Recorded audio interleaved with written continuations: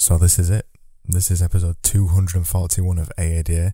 I'm Craig as always, and this is the last episode. It's the last ever episode of AADA. I'm going to explain in this episode. Obviously, I've called this the last ever episode, so it's obvious what's going to happen, but I'm going to explain what's happening next. Even though this is the last ever episode of AADA, it's not the last ever episode of a podcast that I'm doing. I've still, if you remember, on January the 1st, I made a challenge to say, I'm going to do a podcast every single day for 2017. And so far I've missed a couple of days, but I'm doing it. I'm doing a podcast every single day. That's not changing. I'm still doing a podcast every single day. It's just, I'm moving it. I'm moving my podcast to somewhere else. So in this, I'm going to explain where to find the next thing that I'm doing, because I'm still doing a daily podcast. And I'm going to explain why I've decided to move my podcast to somewhere else, and why I'm bothering with it at all. Why don't I just stick to Ask a Design or anything?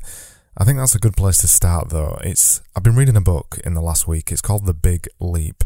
It's by a chap called Gay Hendricks, and yes, I laughed at his name as well, but I tried not to. You know, I'm a grown-up, I shouldn't be laughing at that kind of thing.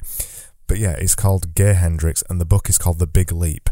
It's an amazing book. I bought the audiobook on Audible, and I listened to it in a couple of days, 5 hours or so of a book, and I listened to it in a couple of days. One of the biggest things, and I suggest you just go read it now. In fact, just turn off this podcast, go buy The Big Leap and read it now. It's a brilliant book. That aside, if you want to continue listening, the biggest idea I took out of that book was the idea of upper limit beliefs and upper limiting yourself.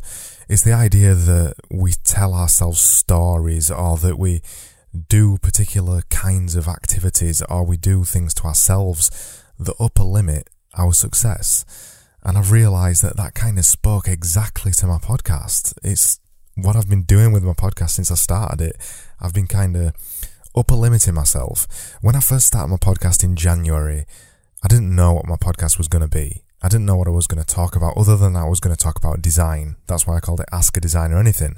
The original idea for the podcast way back then was that people would submit questions to me and I'd answer them. And I'd talk about design, and I'd talk about marketing and business. They was the first three things that I said: design, marketing, business. They was going to be the three things that I spoke about.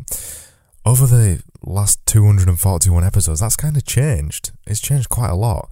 I went from talking about design, marketing and business to only talking about design and creativity in a crazy musical style. Then I went back and started talking about marketing and design and creativity in a bit of a different way, in